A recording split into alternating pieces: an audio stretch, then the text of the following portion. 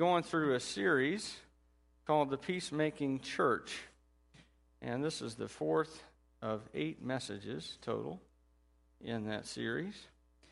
And we're going to be in Psalm chapter 32 today. Those of you who like to check your watch during church recognize that we're running a little tight on time if we're going to get communion in here.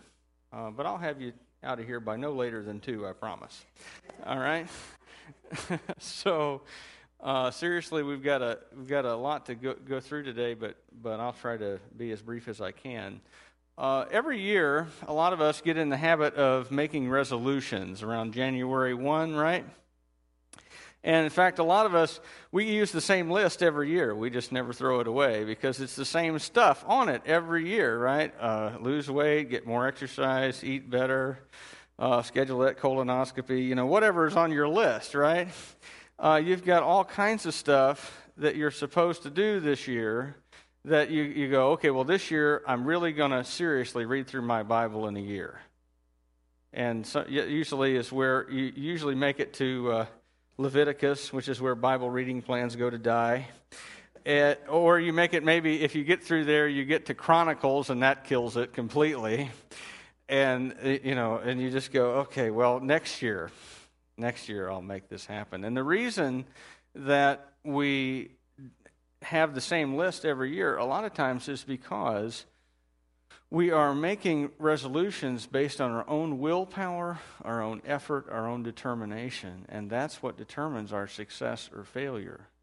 If we're a very disciplined person with a lot of willpower, a lot of times we have success on those things, or at least to some limited degree. If we have a little less willpower, a lot of times we dig out the same list and it's still just as good as it was, right? And the difference is that what we need to succeed in our resolutions is God's grace. We need God's grace if we're ever going to really grow in holiness. And if we're ever really going to change, we need God's grace. And on top of that, we can grow in happiness, believe it or not, as we depend on and trust in God's grace. And so we want to talk about how to be a happy, holy person today.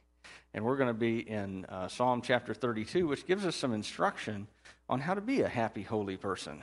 All right? A lot of times you don't hear happiness talked about in the church very much, but happiness is something that God does want for you. And we're going to see how that is here. Blessed is he whose transgressions are forgiven, whose sins are covered. Blessed is the man whose sin the Lord does not count against him, and in whose spirit is no deceit. When I kept silent, my bones wasted away through my groaning all day long. For day and night your hand was heavy upon me. My strength was sapped as in the heat of summer. Then I acknowledged my sin to you, and I did not cover up my iniquity. I said, I will confess my transgressions to the Lord, and you forgave the guilt of my sin.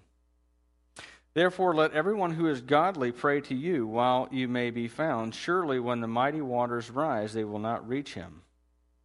You are my hiding place. You will protect me from trouble and surround me with songs of deliverance. I will instruct you and teach you. In the way you should go, I will counsel you and watch over you. Do not be like the horse or the mule, which have no understanding, but must be controlled by bit and bridle, or they will not come to you. Many are the woes of the wicked, but the Lord's unfailing love surrounds the man who trusts in him. Rejoice in the Lord and be glad, you righteous. Sing, all you who are upright in heart. Now, our version of the Bible, or at least my version of the Bible anyway, starts off with the word blessed. And we want to look at in what and for whom is the happiness that God promises us. David literally says they're not blessed, but happiness are this person's. Whose what? Whose sins are forgiven. And he uses the plural, happiness is. I'm not even sure if that's an English word. But he uses the plural there to tell us that this is the overflowing, profuse, abundant, too much to contain blessing from God. that gives us happiness in our hearts.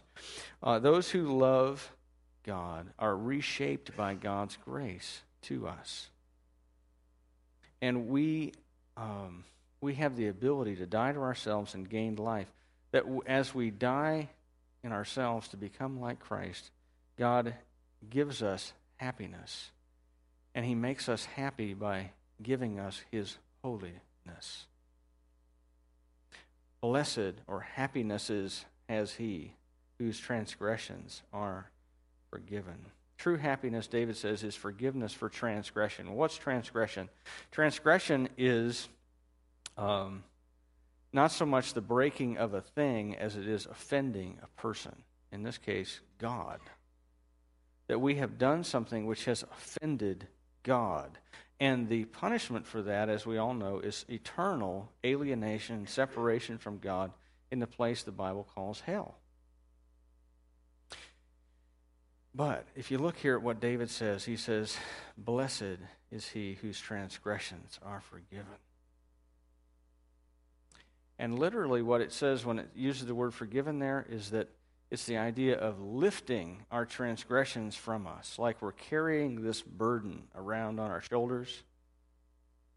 We're carrying this thing around, and God lifts it off of our back. And we feel blessed. We experience blessedness from God. David goes on and he says, whose sins are covered. And the word here for sin has to do with missing the mark. Has to do with archery. Some of you that have shot a bow and arrow before, maybe at camp or maybe out of a tree stand, understand this concept that you missed the target. The deer was standing there or the target was lined up down there and you missed. Your arrow went off to the side or low or over the back or something else, but you missed the target. And it's the idea when it says that we're covered, it's as if when we sin that we stand naked and exposed and humiliated before God based on what we have done, and He covers us. He clothes us with His holiness and His righteousness. And then David goes on, verse 2, he says, whose sin the Lord does not count against him. And what he means by that is that, it's an accounting type term. That when we sin against God, that we incur a debt to Him. And instead of God saying to us, you owe me for what you did, He doesn't count it against us anymore. By the way, that's one of the things that forgiveness means. That when you're in a relationship either with God or with a person and you either receive forgiveness or you grant forgiveness, that you don't count what they did against them anymore. And I think it was Clara Barton who was deeply hurt one time. And she was a Christian woman, understood her Bible. And somebody brought up an incident from years previous in her life. And she said back, they said, hey, didn't that person do X and so to you? And she said something very beautiful and very biblical. She said, I distinctly remember forgetting that. Okay? It's the idea of not counting someone's sin against them, not allowing it to affect your treatment of them, just as God does not allow His treatment of us to be affected. But who is this happiness for? Who has happiness as a real possession? A lot of people would say, well, Christians have happiness as a real possession. After all, our sins are covered. Our transgression is forgiven.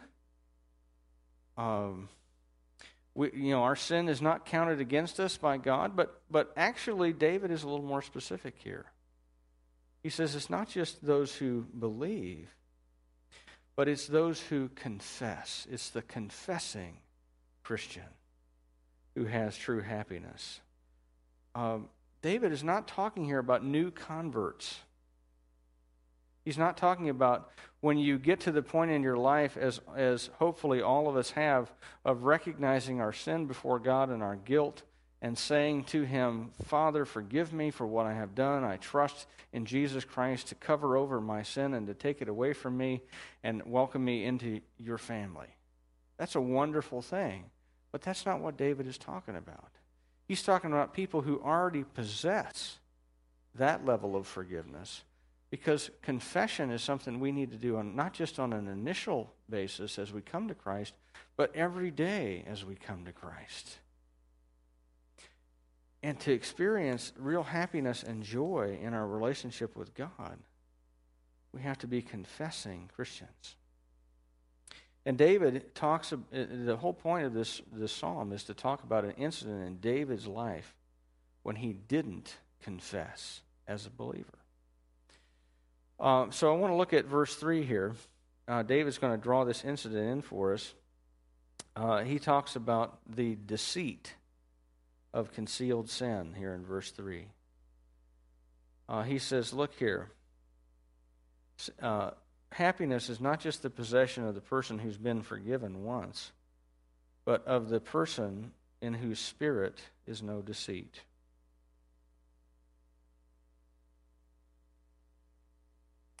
In whose spirit is no deceit. That's verse 2. He says, look here. If you confess, then the Lord will forgive you. And when you forgive, you can stand, in a sense, without any kind of hiddenness in your relationship with God. A lot of us, we confess our sin, but we kind of do so in a general way. We say, God, I didn't do very good today, and I'm really sorry. And would you forgive me? And we cover up and cover over some of the things that we've done. All believers continue to sin. And in fact, there may even be someone sitting out here right now who is living kind of like David was living, who has an area of secret sin, something hidden that they haven't admitted either to God or to anyone else, maybe not even to themselves. And think about what David would have been doing. He would have been going to worship. He would have been maybe writing psalms, maybe some that are included in our Bible. And yet he was being deceitful in his relationship with God. And so he says, you're blessed if you have no deceit in your relationship with God. And what you see is that as that goes along, when you keep silent like this, it has an effect on you. It starts to affect your body, starts to affect your spirit. This isn't the misery that we experience when we sin. It's the misery that we experience when we cover up our sin. And he's going to draw in for us what are the consequences of covering up your sin, of keeping silent. What are the consequences of keeping silent? On June 1984, the Boston Globe reported on the tragic drowning of an 8-year-old boy whose name was Chris. He drowned in 8 feet of water while he was hunting for golf balls at a local country club. And he had 3 friends with him, and the story they told was, well, he was doing fine, and he dove down for some golf balls and so forth, and he just never came up, and we don't really know what happened. He just drowned.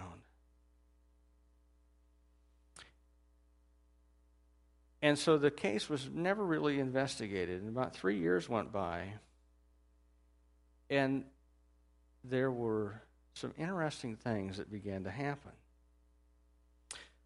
One boy started crying all the time and had to start sleeping with his mother. One boy started hearing voices and seeing visions and was committed to a hospital for emotionally disturbed children.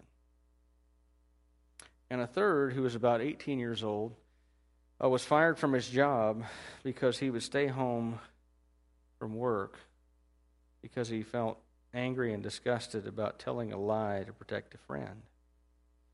And over time, all these boys began to experience emotional instability and difficulty dealing with life. And all of a sudden, the truth came out. What had happened is that they had watched their friend drown and had done nothing about it and hadn't tried to rescue him. They had just watched him die. And eventually one of the boys was charged with manslaughter. And the consequences of concealing the truth had eaten them alive from the inside.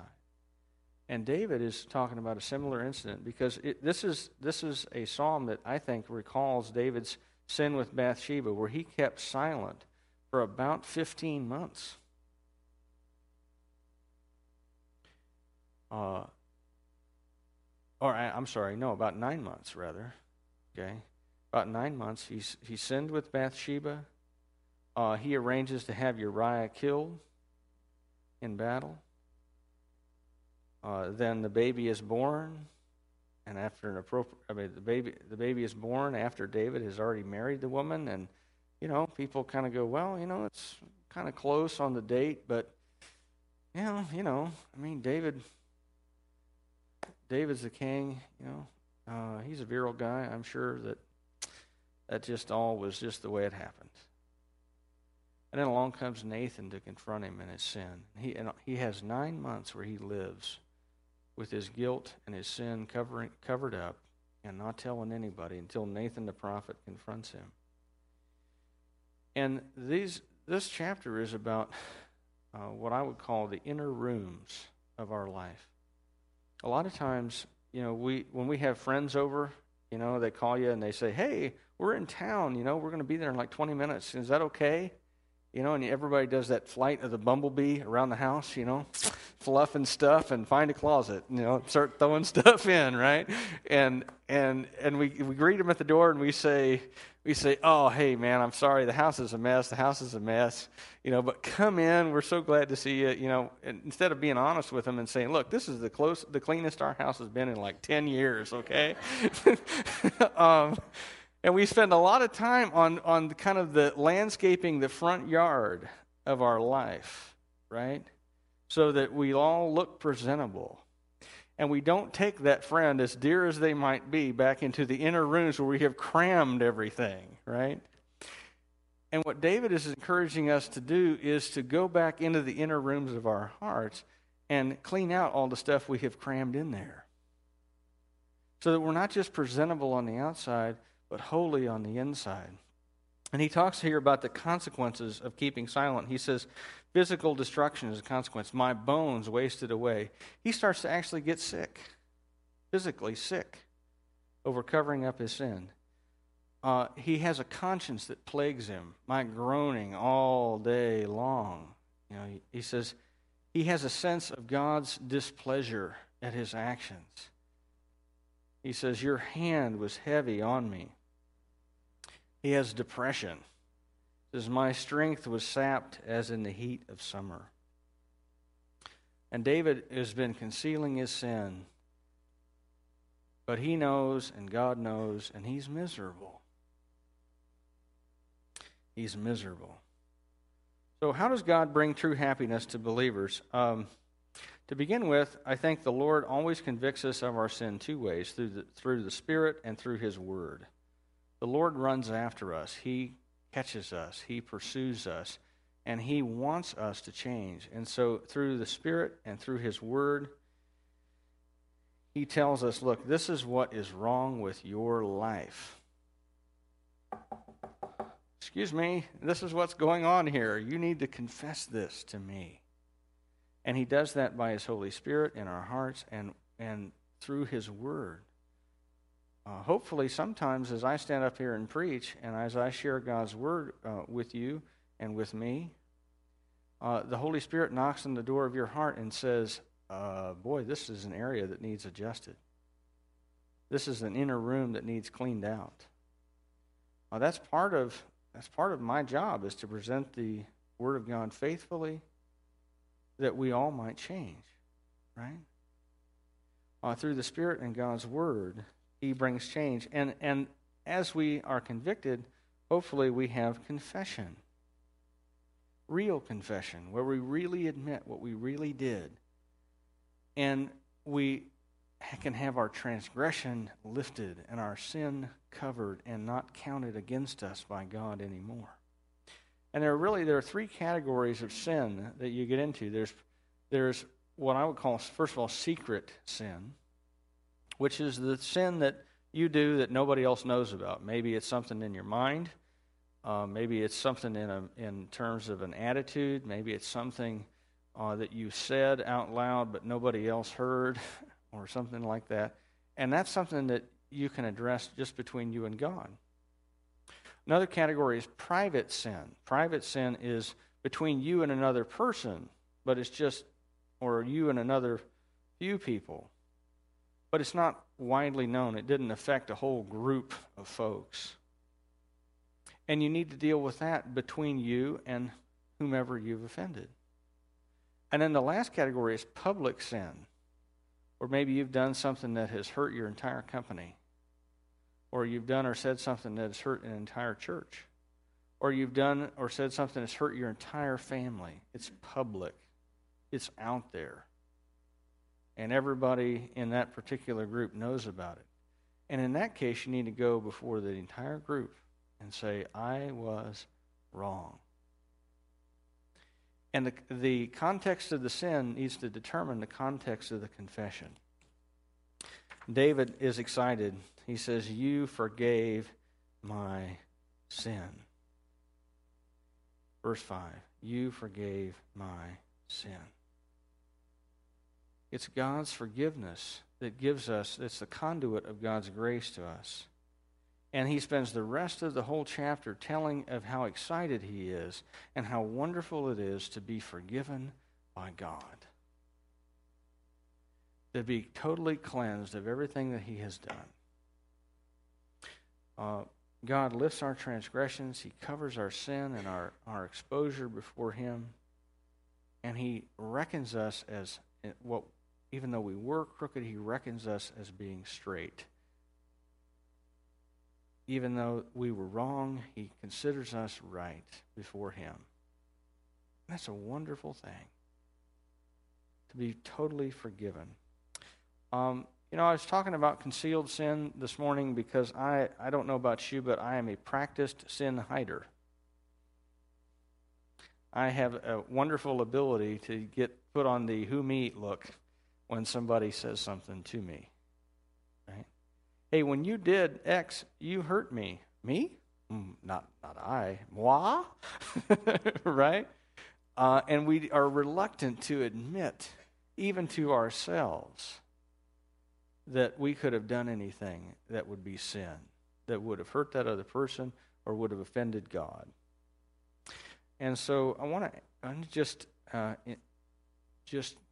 have you join with me here. We need to make some new resolutions. I know it's not January, okay? But a new resolution to confess our sins and to encourage others to do the same and to forgive other people when they sin against us. To confess our own sin, to encourage others to do the same, and to forgive those who sin against us, right? Because as we've seen in this series, we have no right to withhold forgiveness from other people in light of the fact that God has forgiven us, right?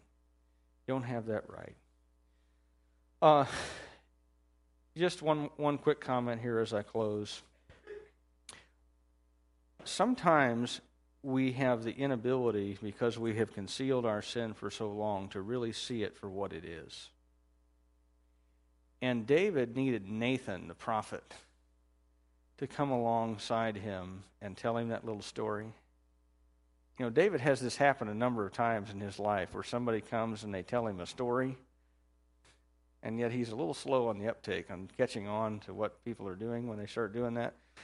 Nathan tells him this story, and then he ends with, David, you are the man in the story.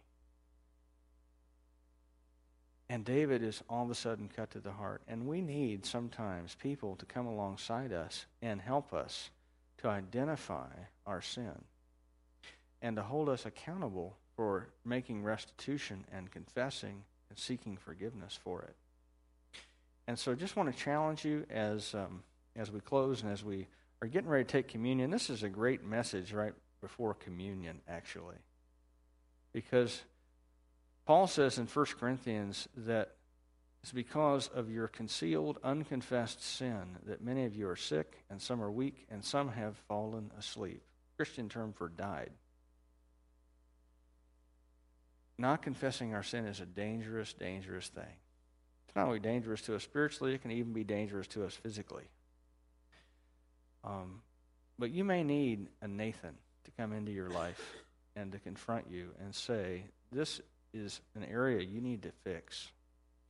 And if so, I'd encourage you to do what I have tried to do, which is to take the rebuke and to confess your sin and to seek restitution. So let's pray, and then we'll take communion together.